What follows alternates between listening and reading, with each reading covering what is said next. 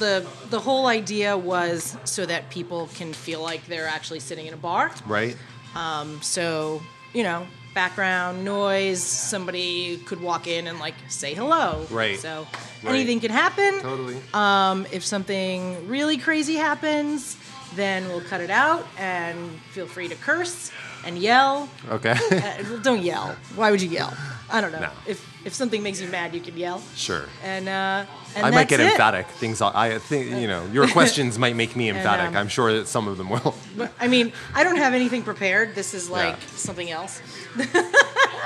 And let's do a COVID clink with the bottom of our glasses. All right. Cheers. Cheers. And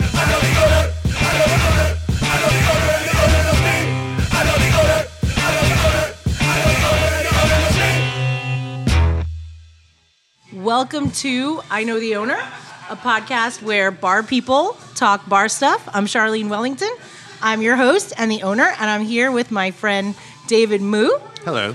And he is from Quarter Bar and Long Island Bar. I also work at Long Island Bar. Yeah. As an employee. As an employee and owner of Quarter Bar. I am the owner of Welcome. Quarter Bar. Good to see you. And you as well. Yeah. We're friends. That's true. Yeah. I'm like, right? We're friends, right? We are, Yeah. absolutely. We go to exotic foreign weddings together. Yes, exactly. I feel like I knew of you for years, and like everybody assumed that we were friends for like 10, 15 years. And that's the same for you as well. Yeah. Yeah. Of course, we had met briefly in a couple of different, like at Commonwealth at some point, like whatever it was. Yeah. Anyway, but the number one association, of course, is that you have this weird doppelganger relationship with one of my old bosses. So, Julia. Oh yeah. Yes, and I have to get her on here. Indeed. One of these days. Yes, people often she's not mistake technically us. an owner anymore, but you should. It's okay. It's loose. Yeah. It's loose. And people mistake us for each other. Yes, all the Totally. time. People have like come up to me and hugged me, and I'm like, "Who the fuck is this?" And they're like, "I thought you were Julie." Well, you are super similar. And it's not just that you look a lot alike. I mean, because I know you both and know her very, very well, I would never actually mistake you. But it's definitely sort of like, oh, right. But also you have similar accents and something about the attack of your voice and like whatever. So there's. And I think like she's friends with some of my stepsisters. I'm and sure. I have to get to the bottom of that. Yeah. Yeah. And so we officially finally met in England. That's true. Yeah. Actually, yes.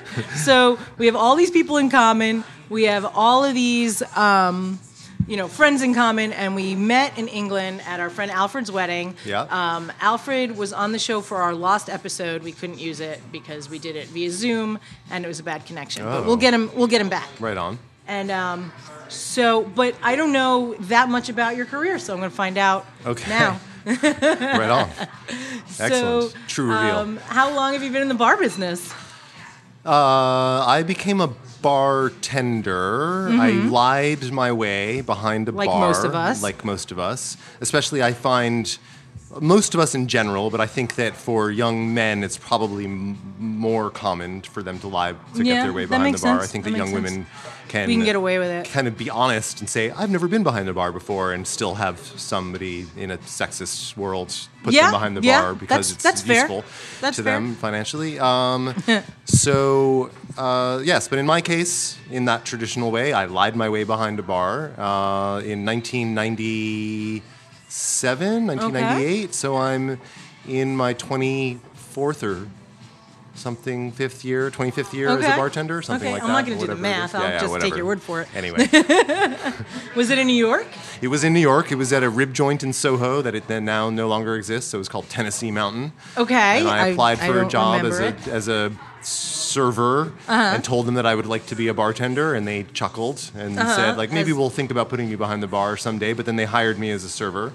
They always chuckle until like somebody quits at the last minute. That's and then exactly they put you right. Is that Pretty much. Is that what I think the guy who was kind of the unofficial head bartender had a meltdown. I'm sure, knowing him, probably like an alcohol and cocaine infused meltdown, and then didn't come in to work anymore or something along those lines. And suddenly, the whole bar schedule got rejiggered, and then I ended up with I mean, I kind of, to be fair to them and to my development, they kind of did it right. Although I ended up kind of like covering some night shifts early on in order to make up for the emergency. What then soon after that happened is that I got day shifts, which was the right thing for me to, start with. And yeah, and Did you know like what to do, or you just?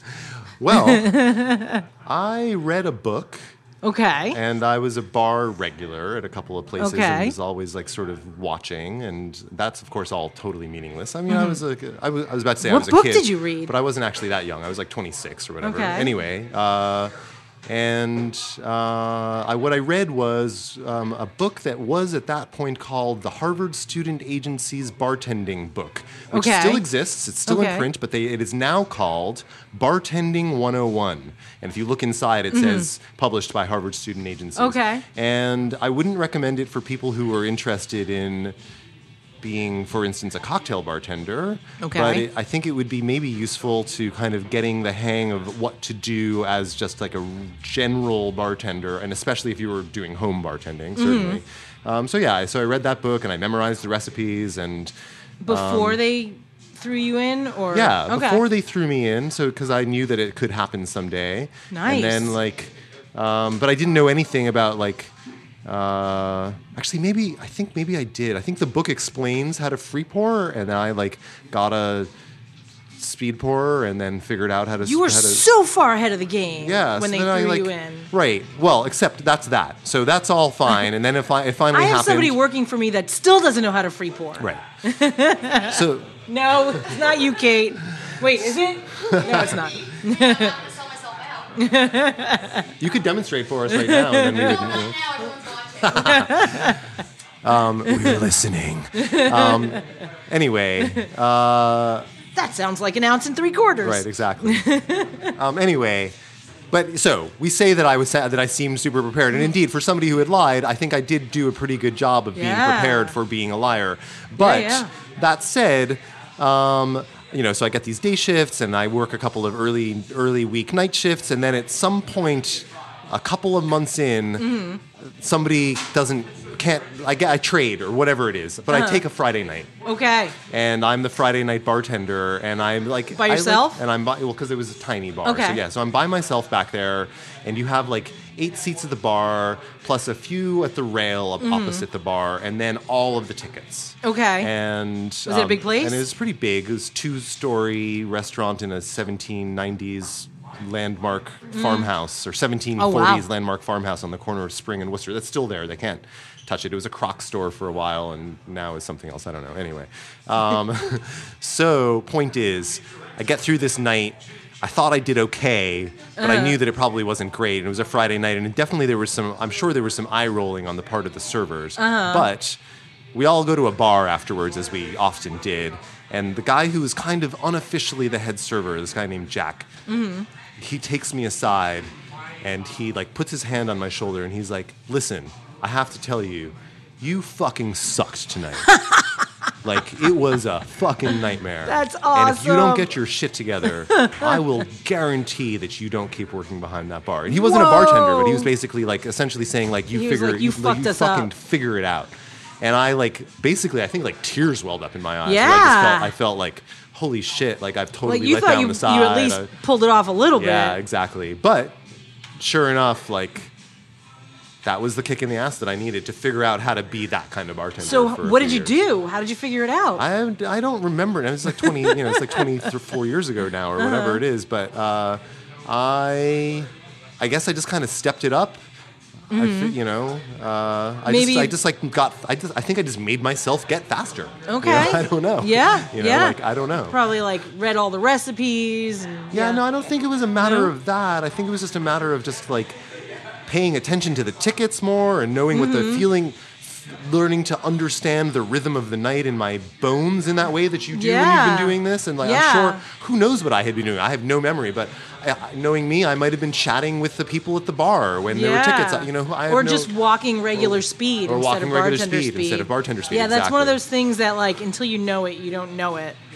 That's so funny. I had one of my first experiences that kind of shaped my bartending was I had like a bar full of old guys, and I was 18 in a day. And I had day shift, bar full of old guys, and I'm like standing in the corner. I wasn't looking at my phone because there were no phones there, but I'm just kind of like standing in the corner doing nothing, or maybe like I was reading a newspaper. I don't know. And the owner came over to me and he was like, you go over there and you talk to every single one of these old motherfuckers or you're fired. And I was like, oh shit. He was like, figure out something to talk to them about. Right. Totally. And I was like, okay. And then that's when I learned that like that's part of bartending. Of course, you have to absolutely. like do the thing. So how long did you stay Hey guys, at that? you live in the neighborhood? Yeah, exactly. He's like, if you want to like read the paper and ask them, something about the news. Whatever it is. Yeah, whatever it is. Doesn't matter. He was like, but you go fucking talk to them. That's why they're I'm here. sure there's probably a television, right? So you could have talked about sports I or don't whatever. know if there was a No? television. I don't remember if there was a television. Interesting. Yeah. Huh. You gotta find out. Sorry, yeah. what was your question? What was my next move? I don't remember. So how long were you at the barbecue place? 2 and change years. And then what made you leave? Well, Did you get fired? I no. like asking people if they got fired. No, I've never been fired from thing. I've never been fired from a service job. I've been fired in my life. The last time I was fired was when I was like 19 and I was in a retail job. Okay. But no, I've quit. I've spectacularly quit. I want to hear that story. I've spectacularly quit like 1 or 2 service jobs. What was your most spectacular quitting? Well, You don't have to name the place if you don't want to. there was one job when I was a server at one restaurant, and I was sleeping with the manager. Okay. And then I left that job under reasonable circumstances, and then like the following year, that manager got a job as the GM of a different restaurant, and I took that job. She called me up and asked me to be the head waiter at this other restaurant, and so I was like, okay, sure, I'll take this job, but I refused to sleep with her anymore. Okay. And so it made our Seems reasonable. Sure. And so it made for just like a really like toxic work environment for that whole summer or whatever. That it was, those few months that I worked there. And one day I became totally fed up with the situation with like there was everything about it was like my relationship with her was toxic, her relationship with all the other staff was toxic, my relationship with the other servers was also toxic, their relationships with each other, there was somebody who was stealing tips, there's all these just different things. I'm glad I had that job because one of my best friends to this day is somebody that I met at that restaurant. But all that aside, one day I did the thing that as an owner I would now be like completely horrified for, and that would get you blackballed in the industry, which is that I was like, I think I went in one day and wrote her a note and then just like I have no idea what I did with it, but I left a note basically. It was what just did like it say? I'm not working here anymore. So you went all the way in and then you wrote it down and taped it and then left? Yeah, so however it is that I left it, I left her a note basically saying like I'm not working for you anymore. But you came all the way in to leave the note. Like you didn't call. No, yeah, I came in and left a note. I don't know why I did that. I probably had other business in Manhattan. Yeah. So I was probably rehearsing a play at the time. Or maybe you were going to tell her to her face and she wasn't there. Maybe. I don't remember. And you were like, oh yeah, well I'm going to write the fuck out of this note. Exactly. This is like... And it just said, I quit, fuck you? Something like that. All right. And then... Is that right? Yeah, that was my last service job before I then stopped for a couple of years. So that must have been like 1995. Okay. And then I stopped working in service for a couple of years, and then in 1997 or whatever, I got that job at Tennessee Mountain and lied my way behind the bar. Oh, okay. So you were serving, and then so you knew a little bit about the business before you became a bartender. Yeah. You like worked your way up. I'm surprised you didn't go from server to bartender in like a place where you were already. Well, I guess you did in that other place. I did. Yeah. Okay. Yeah. I'm like, what am I talking about? So, all right. So you worked at Tennessee. I worked at Tennessee Mountain until New Year's Eve. No, well, until December of 1999. Okay. And a few things happened at that point. One, I wanted to leave Tennessee Mountain, but not because of any. It wasn't horrible. It was Picture just like, it. We all whatever. thought the world was going to end. Right. That's true. It was all Y2K happening right then. It really is true. Like Yeah. we really did think it I was remember this that crazy New thing. Year's. Also, my girlfriend at the time was living in she was living in Pennsylvania in Gettysburg, doing a fellowship at Gettysburg College, and so there's a lot of back and forth going to Pennsylvania and her coming here and whatever. Anyway, also I was working on this play, and I'm writing this play, not rehearsing a play, and so.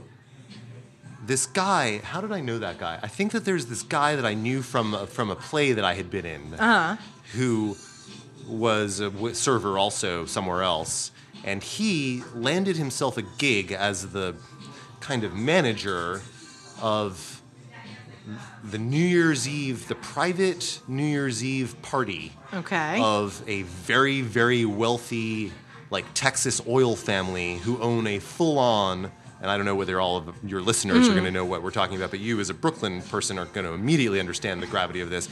These people lived in a full-on late 1800s or whatever year, 1800s, full multi-story townhouse on Skimmerhorn Street. Oh, wow. Yeah, yeah. Or on... whatever the street is, no, wait, maybe not Skimmerhorn, but anyway, whatever street it is that actually looks out, where their back windows look out onto the promenade. Okay. What is that? Oh, no, that's not Skimmerhorn. No, it's not Skimmerhorn. It's not Pineapple. We got to ask But anyway, Lee. whatever that street is, like, we're talking about like mega rich people with mega views. And if you remember, New Year's Eve 1999, there were fireworks over the Brooklyn Bridge. Yes. And so... So he got us this gig where he was promising to pay us more than I had ever been paid in one night of work ever, and in fact more than I was ever to be paid in one night of work as a bartender or as in service. Period. For many years to come after that. I have since, but it's even to this day it would be very rare for me to make that much money in one night. But in 1999, 2000, it was enough money that I decided, A, I can quit my job at Tennessee Mountain. B, I can pay my January rent. C, I can have enough money to get myself into February. And, and therefore, I am going to quit my job, leave New York, go to Pennsylvania, live, in my girlfriend's apartment. While she's working, I'm going to write this play that I'm working on. So you just moved out?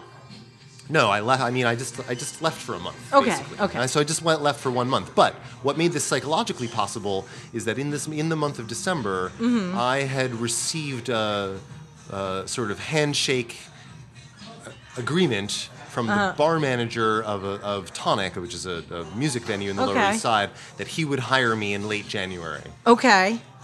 And I vaguely remember Tonic. Yeah. So that's what I did. I left for a month and you wrote this play. How'd the play go? I mean, it was great. I really did finish the play. I finished a first draft of that play in that month. Wow. And then I came back and then on February 1st or whatever it was, I went and started working at Tonic, where I worked for the next 6.5 years. And tell me about Tonic.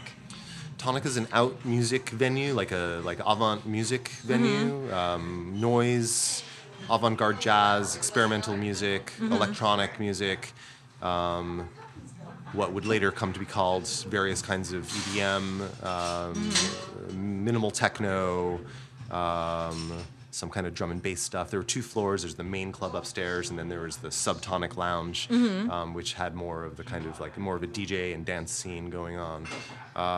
So that was it. So, of course, all financially backed by it all worked by out the bar.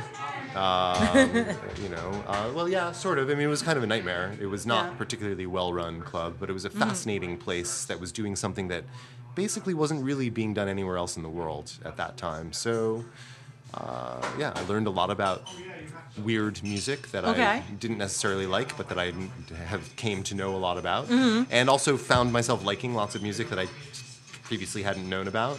And and as far as the bartending aspect of it goes, there were.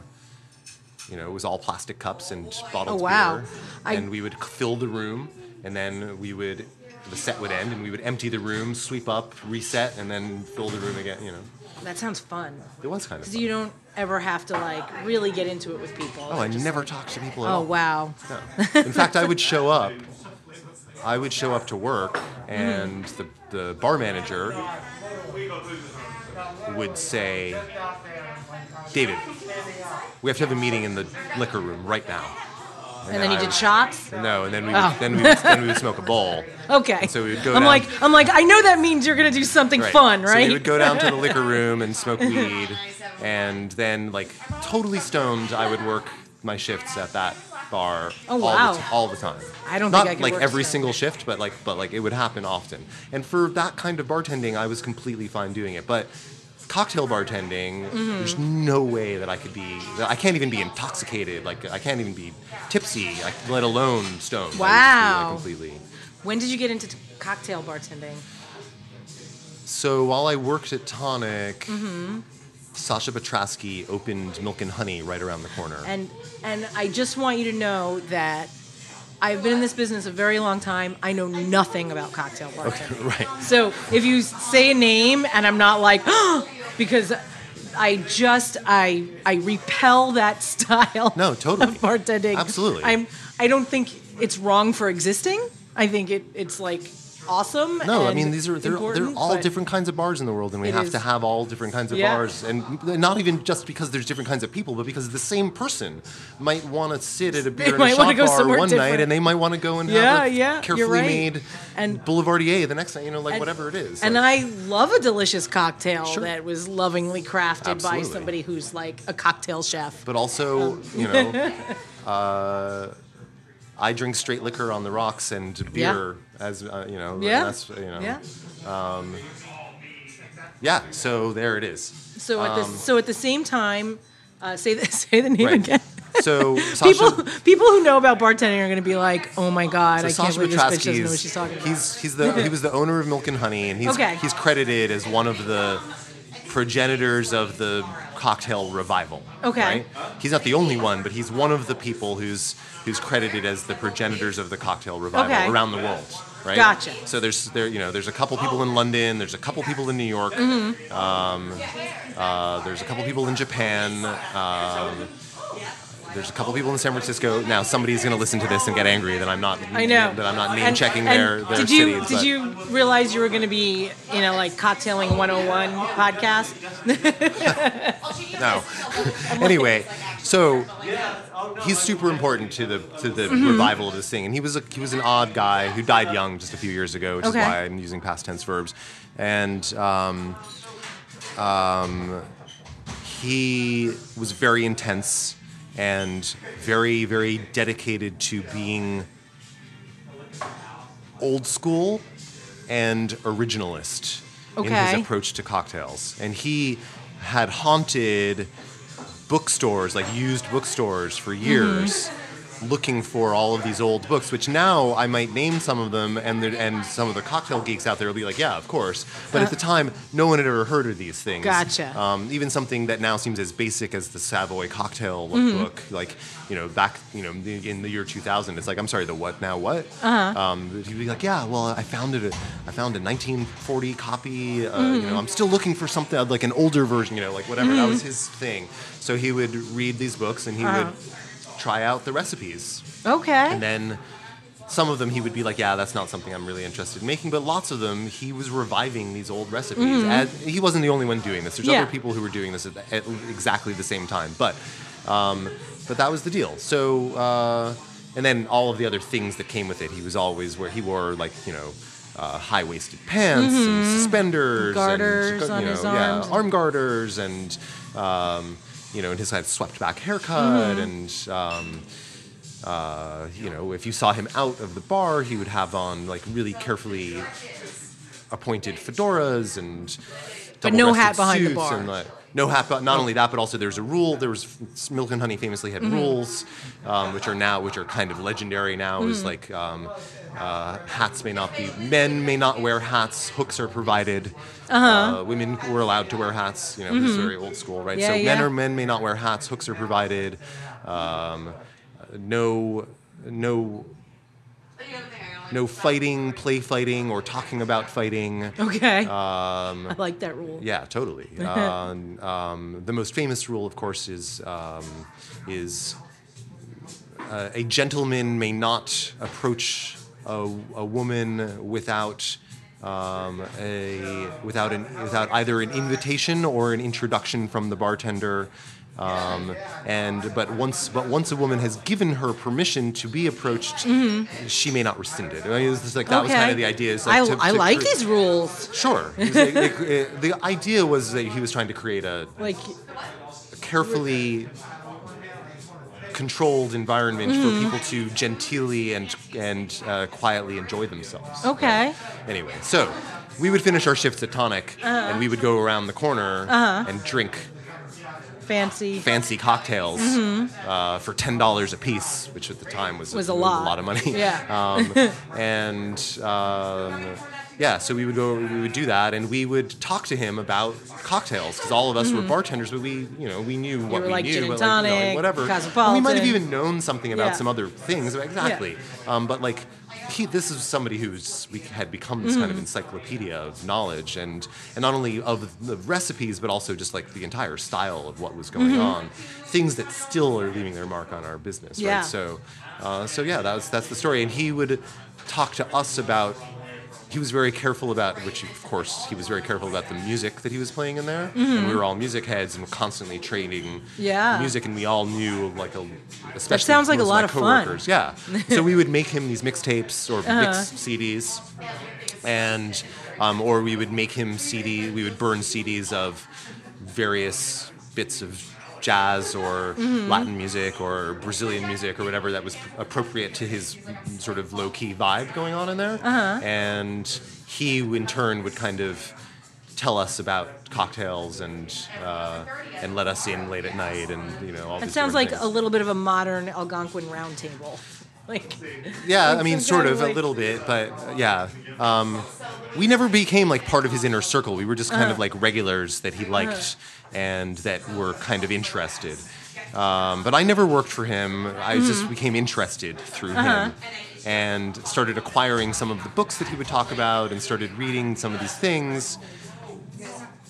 And that was the beginning of me becoming a cocktail bartender, but I wasn't actually a cocktail bartender. That was just sort of like me becoming interested in knowing more about cocktails in the context of being a bartender in a larger way.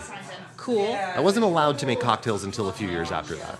When were you first allowed to make cocktails? Who let you? So I worked at Last Exit after that. I got a job at Last Exit, and that was my first time working in Brooklyn. And then there was a regular at Last Exit, this guy named Noah, who's a native Brooklynite, who you might know. I don't think I know this Noah. Guy named Noah Shalansky. Anyway, he's a lawyer now. Okay. And he worked at West, which is a Tom Valenti restaurant on the Upper West Side. Okay. And he was leaving because he was graduating from law school and he was going to be done with his bartending job. And he and I had become friendly, and he was like, you know what, just your scene in here, you clearly like you like making cocktails, even though, you're still learning about that, and but also you're just I can see he just liked my vibe as a bartender. I don't want to put adjectives in his mouth about me anyway. So, and so he was like, I'm going to try to get you my job. And that's what happened. He got me his job working in this kind of high-end restaurant on the Upper West Side. And one of the cool things about that job is that not only did we suddenly have much nicer liquor and a mandate to make lots of cocktails. So just to be clear, you're saying the liquor at Last Exit was shit. There was some fine liquor. You heard it. You guys heard it. True. There was some fine... if you're listening, Julie, and if you're listening, Joe, yes, the liquor at Last Exit was fine, but there was some stuff that was really, really nice up at West. And in addition to that, the customers were we made a ton of martinis and we made a lot of Manhattans and we made so we were making lots of classic cocktails, especially the kind of most common ones. and there was a cocktail menu, and so we were sort of experimenting a little bit with like making stuff up. That was back before every single place had to have a cocktail menu. Exactly. But most importantly, well, no, there's two things that are about it were important. I was suddenly working with a staff of people who were interested in cocktails, and so we would talk to each other about it. That was one thing, as I did with my coworkers at Tonic, but suddenly I was with people who knew more about it. We would talk about books that we were reading and trade stuff, but equally important, we had 100% access to the kitchen. And so we would come up with an idea and be like, oh, yeah, like, I want to make a thing using rosemary. Hey, is there any rosemary? Hey, kitchen, is there any rosemary back there that we could have? Could I borrow a couple of sprigs of rosemary? Oh, sure. You know, mint, basil, whatever it was. You know, can you cook down this syrup for us? Can you, like, you know, whatever. That's awesome. So we would. So all of a sudden, it's not two separate entities anymore. Right. So we could sort of start doing stuff, and that's when I started. Actually, that was in like 2005 or 2006 or whatever. I definitely rejected the idea of a cocktail menu in every bar, which now every single bar has a cocktail menu, unless it's one of those bars that still smell like cigarette smoke. Right. There is a cocktail menu, and people would come into whatever neighborhood bar I worked at and be like, "Can I see your cocktail menu?" And I'm like, "Fuck you." Yeah. like, just don't you know what you want to drink? Just order that. Even to this day, when I'm at a bar that doesn't need a cocktail menu, but that has one, and that's in fact lots and lots and lots of bars, I'm just sort of like, why? I mean, partly I understand the market is such that you kind of have to, because people ask what's on your cocktail menu. You have to, because wherever you are, people will ask. But it seems like when it's an afterthought, it's better if you just don't bother. You know what I mean? Yeah, I can see that. Yeah. Are you saying my cocktail menu is an afterthought? No, I'm just kidding. My cocktail menu is not an afterthought. All of our ingredients are fresh, even though they're not fancy. Great. I mean, that's actually, to be honest, like our Kentucky lemonade, for example, which is homemade lemonade. Lovely. And whiskey. I kind of honestly think that most cocktail menus, including in like proper cocktail bars, should probably mostly consist of what we call like the standard kit, like the bottles that come from the distributor. You know what I mean? Obviously, there's a couple syrups you have to make to run a bar, but for the most part, the things that are going to be the easiest to do are things that are made of the things that you already have. Yeah, you know? So, definitely. Anyway. So you're at West. You're getting into cocktailing. Yeah. And then what happened? Okay, well, I mean, how did I open Quarter Bar? Because that's where we are now. Yeah. I was working at Last Exit one night. And I was talking to Joe Herron. Yeah. Kate! Thirsty? Can I have a Espolón and soda? Would you like another? I'll have another. Mezcal Yes, Rock? please. Thank you. Thanks. All right. What? No, it's all boy. So I was working. You and Joe from Last Exit. Right. I was working at Last Exit one night, and Joe Herron came in, and I was talking to him about Linnell's, which was a liquor store, like a weird liquor store in Red Hook for a few years. I'm like, the name sounds familiar, but I don't think I know it. It was run by this kind of odd and slightly mad woman named Linnell. Okay. And who was kind of a genius of a certain set of things. Whiskey, especially. She is, to this day, I believe, still kind of a whiskey genius. She left New York eventually, and I don't know where she is now. She went to Mexico for a few years, and now is, I would imagine. So a mezcal genius. Back, I would imagine she's. No, I think she went to open like a bed and breakfast or a hotel or something, and then that didn't work out. So she came back to the U.S. And if I'm not mistaken, she may be back in the South where she's from. I think she might be from Alabama, maybe. Okay. Anyway, I can't argue with you on any of those facts. Doesn't matter. Point is, she was a little weird, and she ran this kind of mad liquor store, which was all. It was. You've seen them now. I'm sure you've been into like a highly curated liquor store, which didn't used to exist, but like now I'm sure you've been to a highly curated. Well, this is one of the first. Thank you so much. It's a trade. Of course. This is one of those the first of that ilk, like the highly curated liquor store. And like illegally, for instance, she, in addition to her highly curated liquor selection, she sold bitters. Okay. Which, for those of you listening who don't know, is actually theoretically illegal to sell in liquor stores. At least in New York. At least in the state of New York, you're not allowed to sell bitters in liquor stores because bitters are grocery items. Yes. As part of this like prohibition thing about still being able to sell bitters and therefore reclassifying them as grocery, even though they contain an enormous amount of alcohol. Anyway, so. Ooh, she gave me mezcal. Oh well, that's good. Lovely. I hope you also got mezcal and you didn't get tequila. Not tequila. Oh, actually, I would be fine with tequila. Okay. Too, so. Nope, that's mezcal. All right, we both got mezcal. So she sold bitters. So she sold bitters and all these liquors that you'd never heard of, or expressions of whiskeys that you had heard of, but you'd never heard of that particular expression. You know, like whatever. And Amari that were hard to find, and like all these different things. Anyway, Did she have like a secret cabinet? She had a cabinet of bottles that were open, and she would sometimes make drinks in there, which also she's not supposed to be doing. Yeah. Anyway, but it was kind of an amazing place, and there's a couple of well-known bartenders who worked there as retail staff. Okay. While it was open, and etc. Anyway, so I was working at Last Exit one day, and Joe Herron came in, and he was asking me about.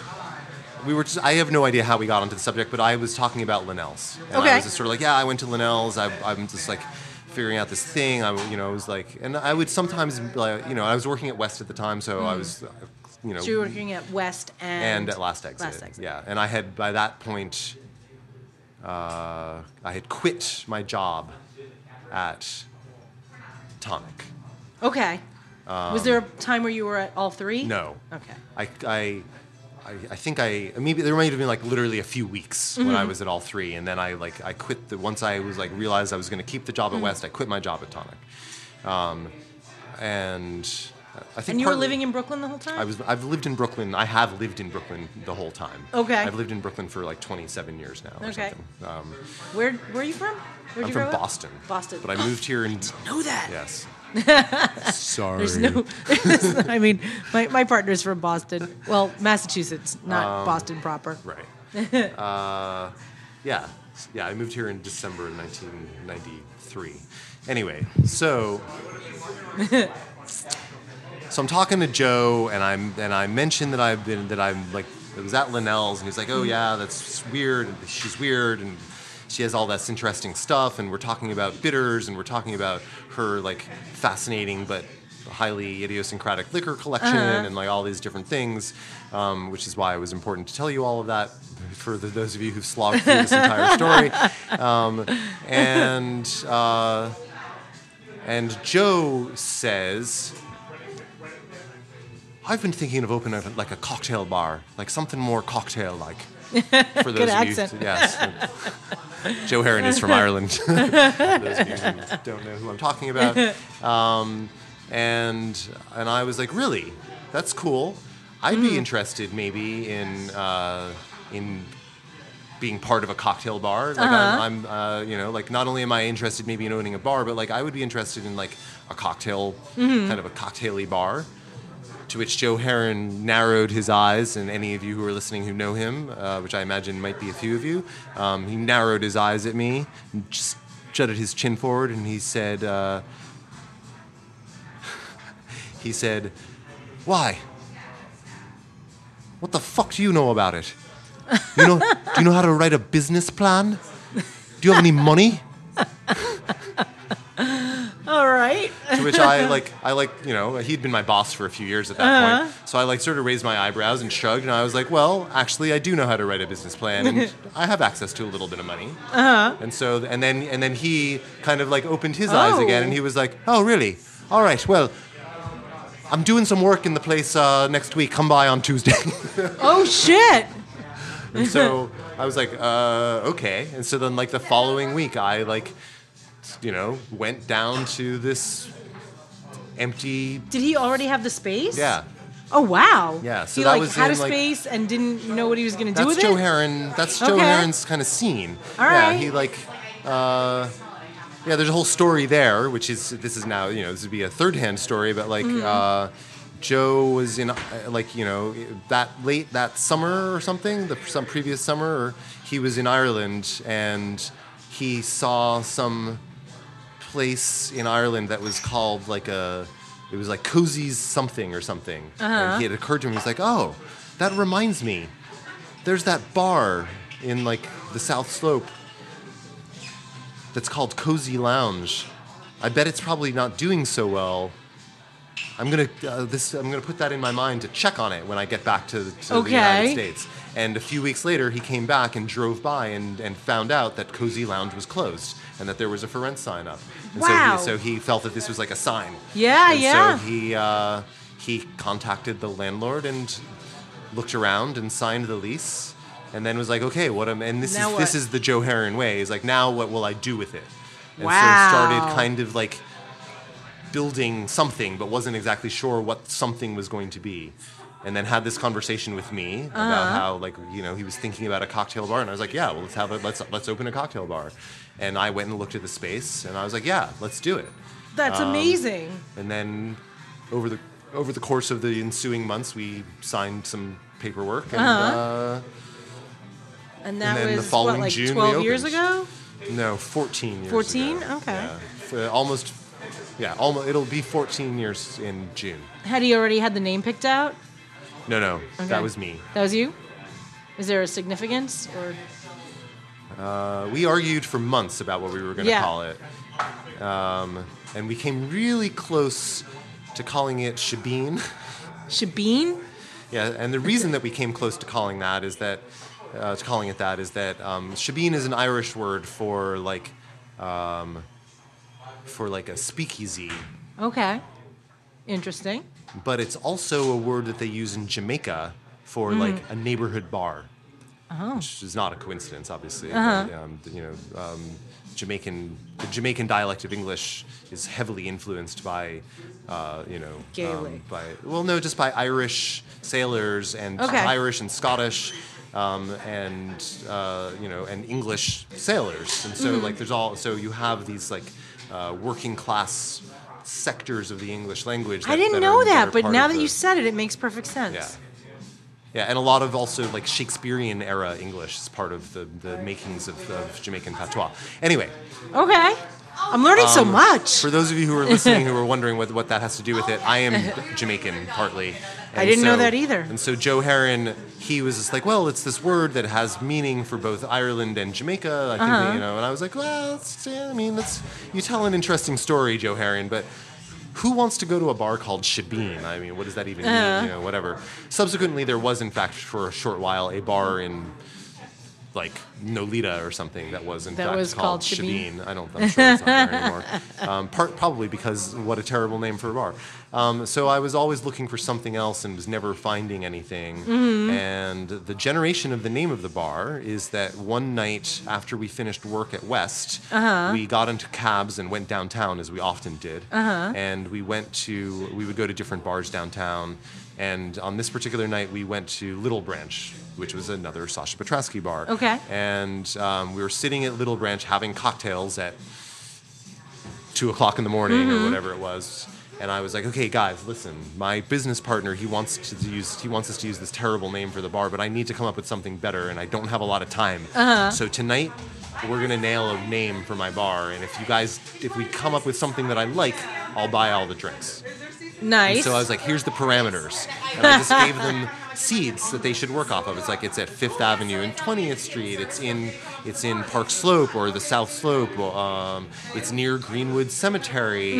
I have no idea. This is a long time the same ago. thing for when we were trying to name minis or exactly. Here or That's Hinterlands. Right. I mean, it's the same thing that we all use. Same brainstorming methodology we all use to come up with our bar names. So I said all these things to them, and then the people that I was with just started throwing out things that that were generated by that. And off of it being at 5 and 20, 5th Avenue and 20th Quarter Street, bar. at some Yes. point somebody said quarter, and I like slammed my hand Done. on the bar or on the table that we were sitting on. I was like, that's it. And then you bought all the And drinks. I bought all the drinks. We had a weekend when we were building Hinterlands. We had a weekend where we went to a lake house with a bunch of friends, and we hadn't come up with a name yet.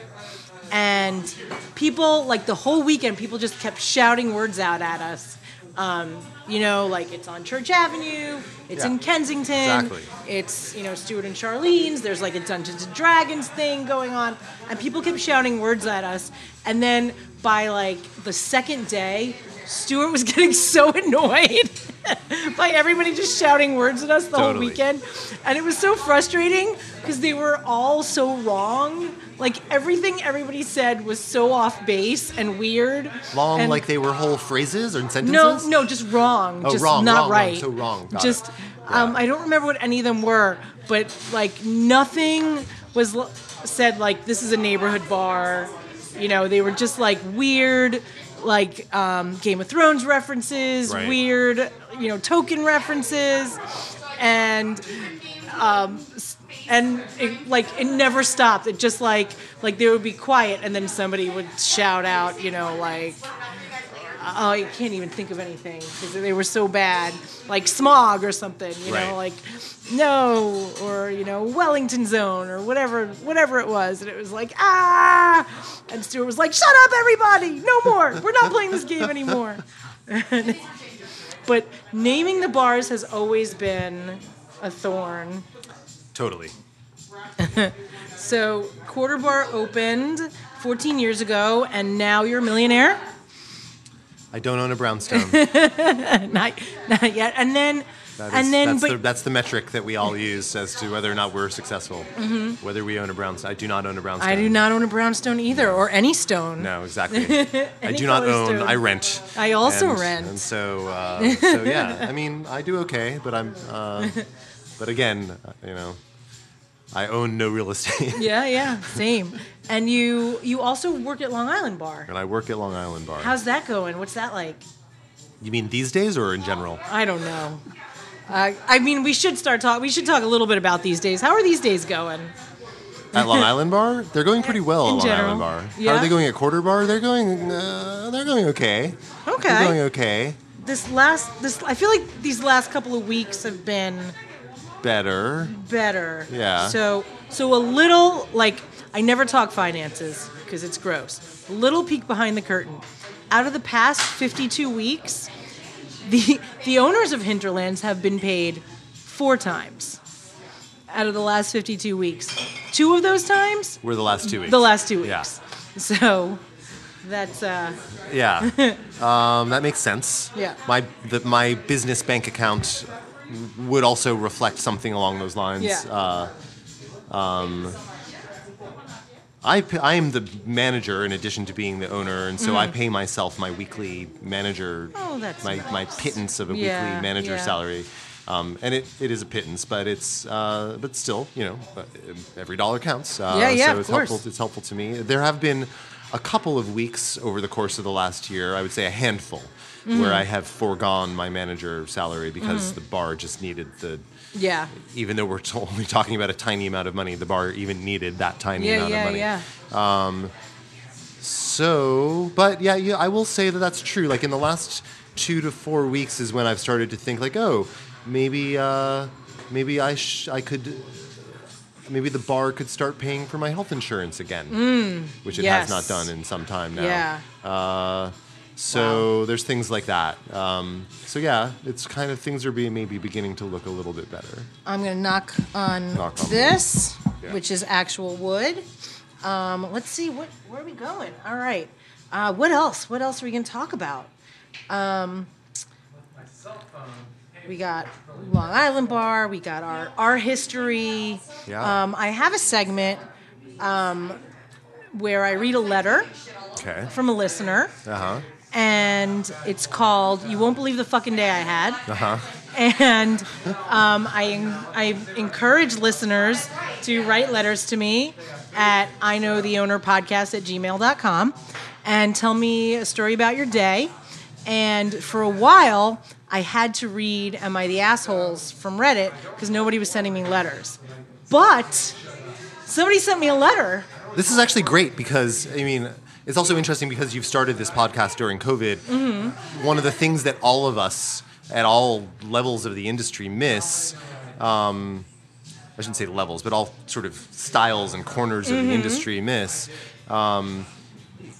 is the basic human interaction of listening to, Marty complain about his marriage. I mean, that's a basic part of our. And it doesn't matter whether you're pulling Budweiser or stirring, Alaskas or whatever.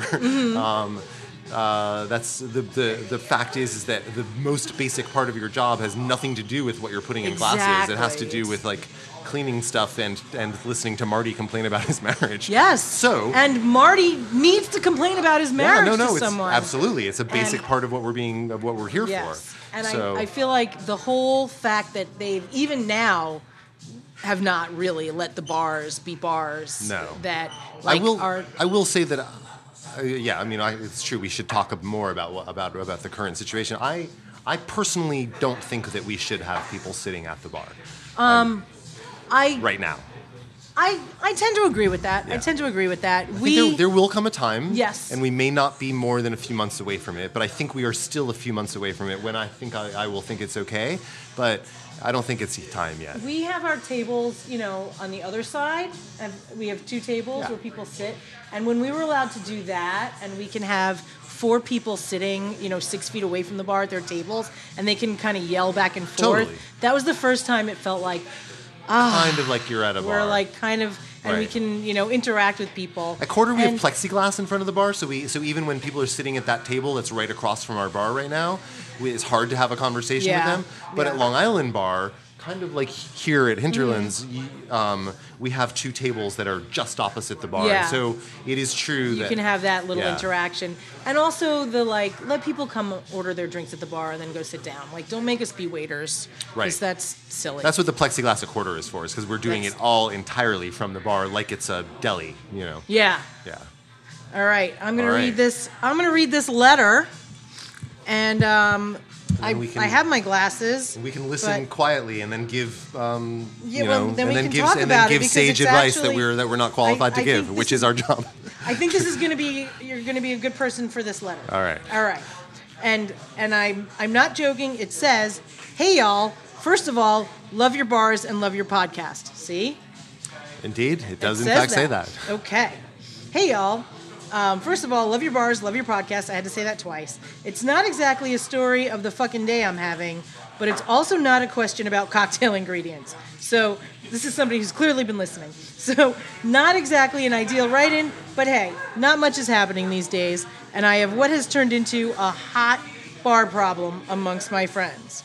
There's a bar I absolutely love in Brooklyn. I'll leave the name out because it's not exactly a super flattering story about it. But it's a place where me and a handful of friends are regulars. For about 2 to 3 years, a group of buddies of mine used to go every week for karaoke and had a bite and a beer there, at least one day every weekend. So we got to know the staff and the owner quite well. Classic I know the owner situation. Indeed. It got to a place where, even at a crowded bar, one amongst our group of pals could make eye contact with a bartender we knew, and by the time we got a spot at the bar, beer was waiting for us, and we'd just dropped down the cash. So far, I'm liking it. When my fiance and I baked on the weekends, we'd drop off scones and stuff to whomever was working there, and bag up 1 or 2 for folks we knew were coming in later. Cannot stress enough, loved the bar, but mainly because the people there were so dope. Sure. Once the pandemic hit... And that's what we love about bars, to be honest. Exactly. That's the most important thing. So far, you seem like a good customer. You put your cash down. You make eye contact. I'm liking it. Yeah. Once the pandemic hit, the bar's staff got trimmed down. It's a total bummer, but it's nobody's fault. The bar has since opened back up for partial indoor and full outdoor food and drinks, but the bar staff has been entirely new, save for one bartender. The new staff has been a bit tough to connect with, which is also pretty fair with the whole virus thing, and because we don't have the same rapport with these people as folks we knew for years. It was a bummer, but we kept coming for outdoor dining. But we recently found out that the bar owner was hosting some COVID unsafe events during the summer and fall. One of the reasons a lot of the bar staff didn't come back was the unsafe events being held there, and him asking them to work at them or not at all. Needless to say, that fucking sucks. Now that people are getting vaccinated, some of the old bar staff we love is coming back, and it's great, but every time I see the owner now, I can't help but think that's the dude who was holding COVID parties, and it makes being there less fun. The bar owner's shitty COVID response is making me not enjoy my favorite bar, and I'm not sure if I should buck the fuck up and get past it, or abandon a bar that's meant a lot to me and find a new spot. Shorten it if you like. I didn't do that. But don't make me look like a jerk unless you guys think I'm a jerk. Or if this isn't up your alley. You're not a jerk. No need to read it on the show at all. Just happy to write in and say y'all are great. Thanks. So first of all, I don't think you're a jerk. That's why I read that. No, you're part. definitely not a jerk. You're definitely not a jerk. You seem to be a good bar customer. Totally. You know how to order properly by making eye contact. The staff seems to like you. So I don't have any problems with you. Yeah, you're clearly like interested in the staff and considerate of the situation. You're welcome anytime, my friend. Maybe hit the bar on a weeknight.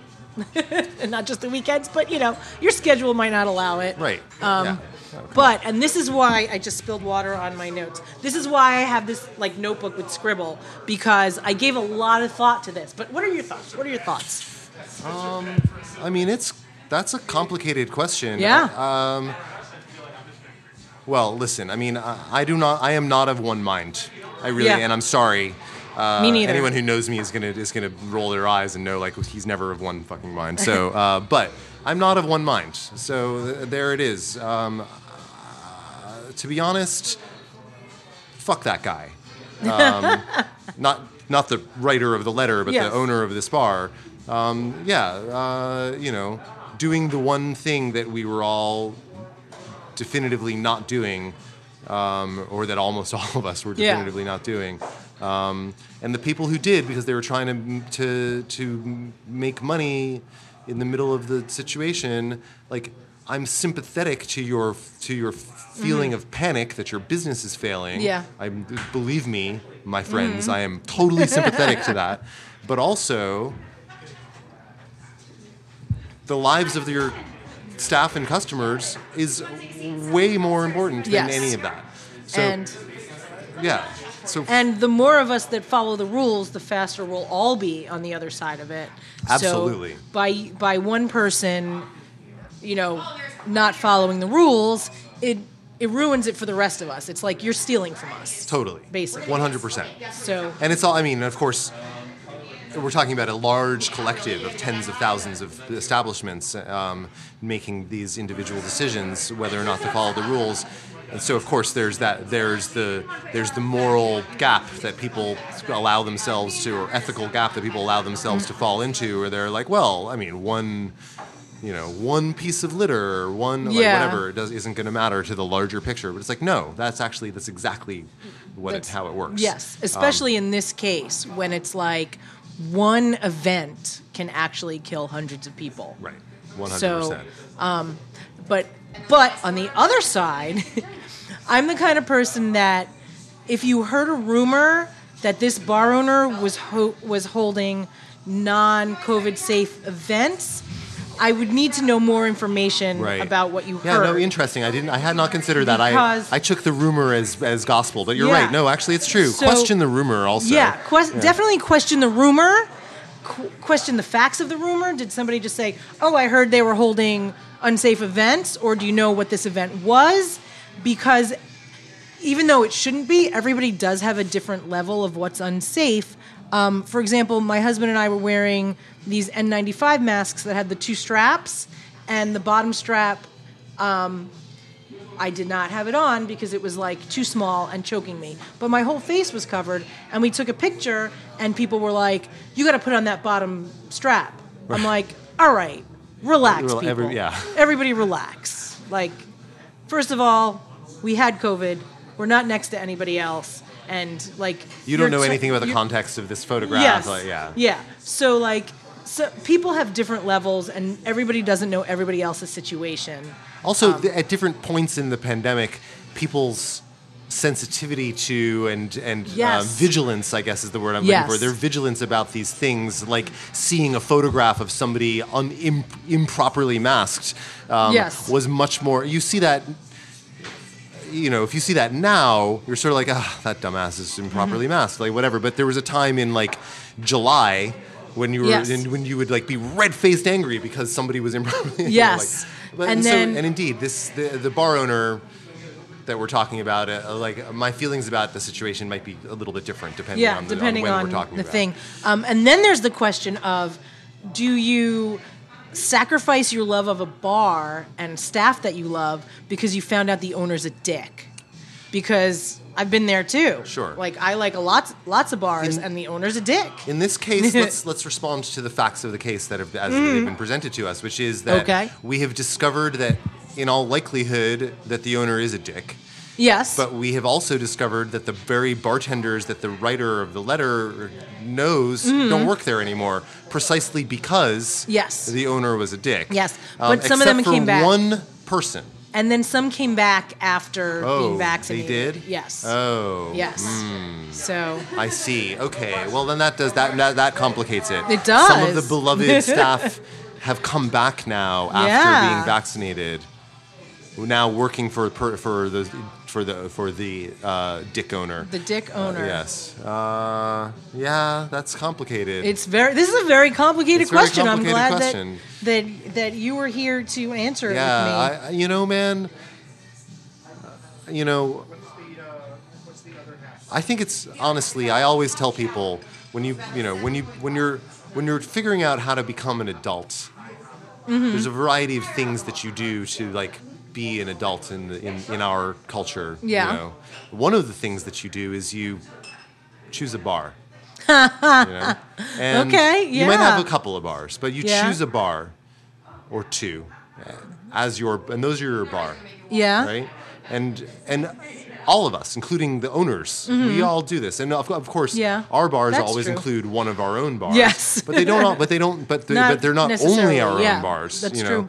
For our own psychological health, we also go and drink at other people's bars. Yeah. And one or two of those bars will be our kind of regular spots that we don't know. Yeah. Anyway, point is this: I applaud that this person who's written this letter feels enough loyalty not only to this particular bar, but clearly to the idea that they have a regular relationship with the bar.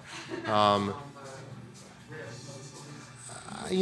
really don't know what to tell you. I guess given the situation, every time you go to that bar, you are supporting those bartenders who are working there, including the ones who came back that you knew before.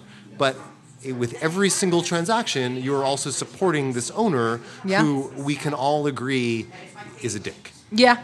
And we're pretty so sure this I don't know, a dick. and you have to make that ethical balance for yourself, and I can't really make it for you, but don't. But they asked the question. I guess my only advice is don't let this discourage you from being a regular somewhere. Yes, be a regular somewhere. Be a regular somewhere. All right, that is a good ending statement. Yeah. Good place to end. All right. So, David, let's promote your stuff. You can find David at... You can find me at Quarter Bar on Wednesday nights. Mm-hmm. We open at 4, and by law at the moment we close at 11. So you can find me there every Wednesday, barring some change in the schedule, but that's the general idea. And I guess if you want to just say hello, because you know me, you could see me at Long Island Bar on Fridays and Saturdays.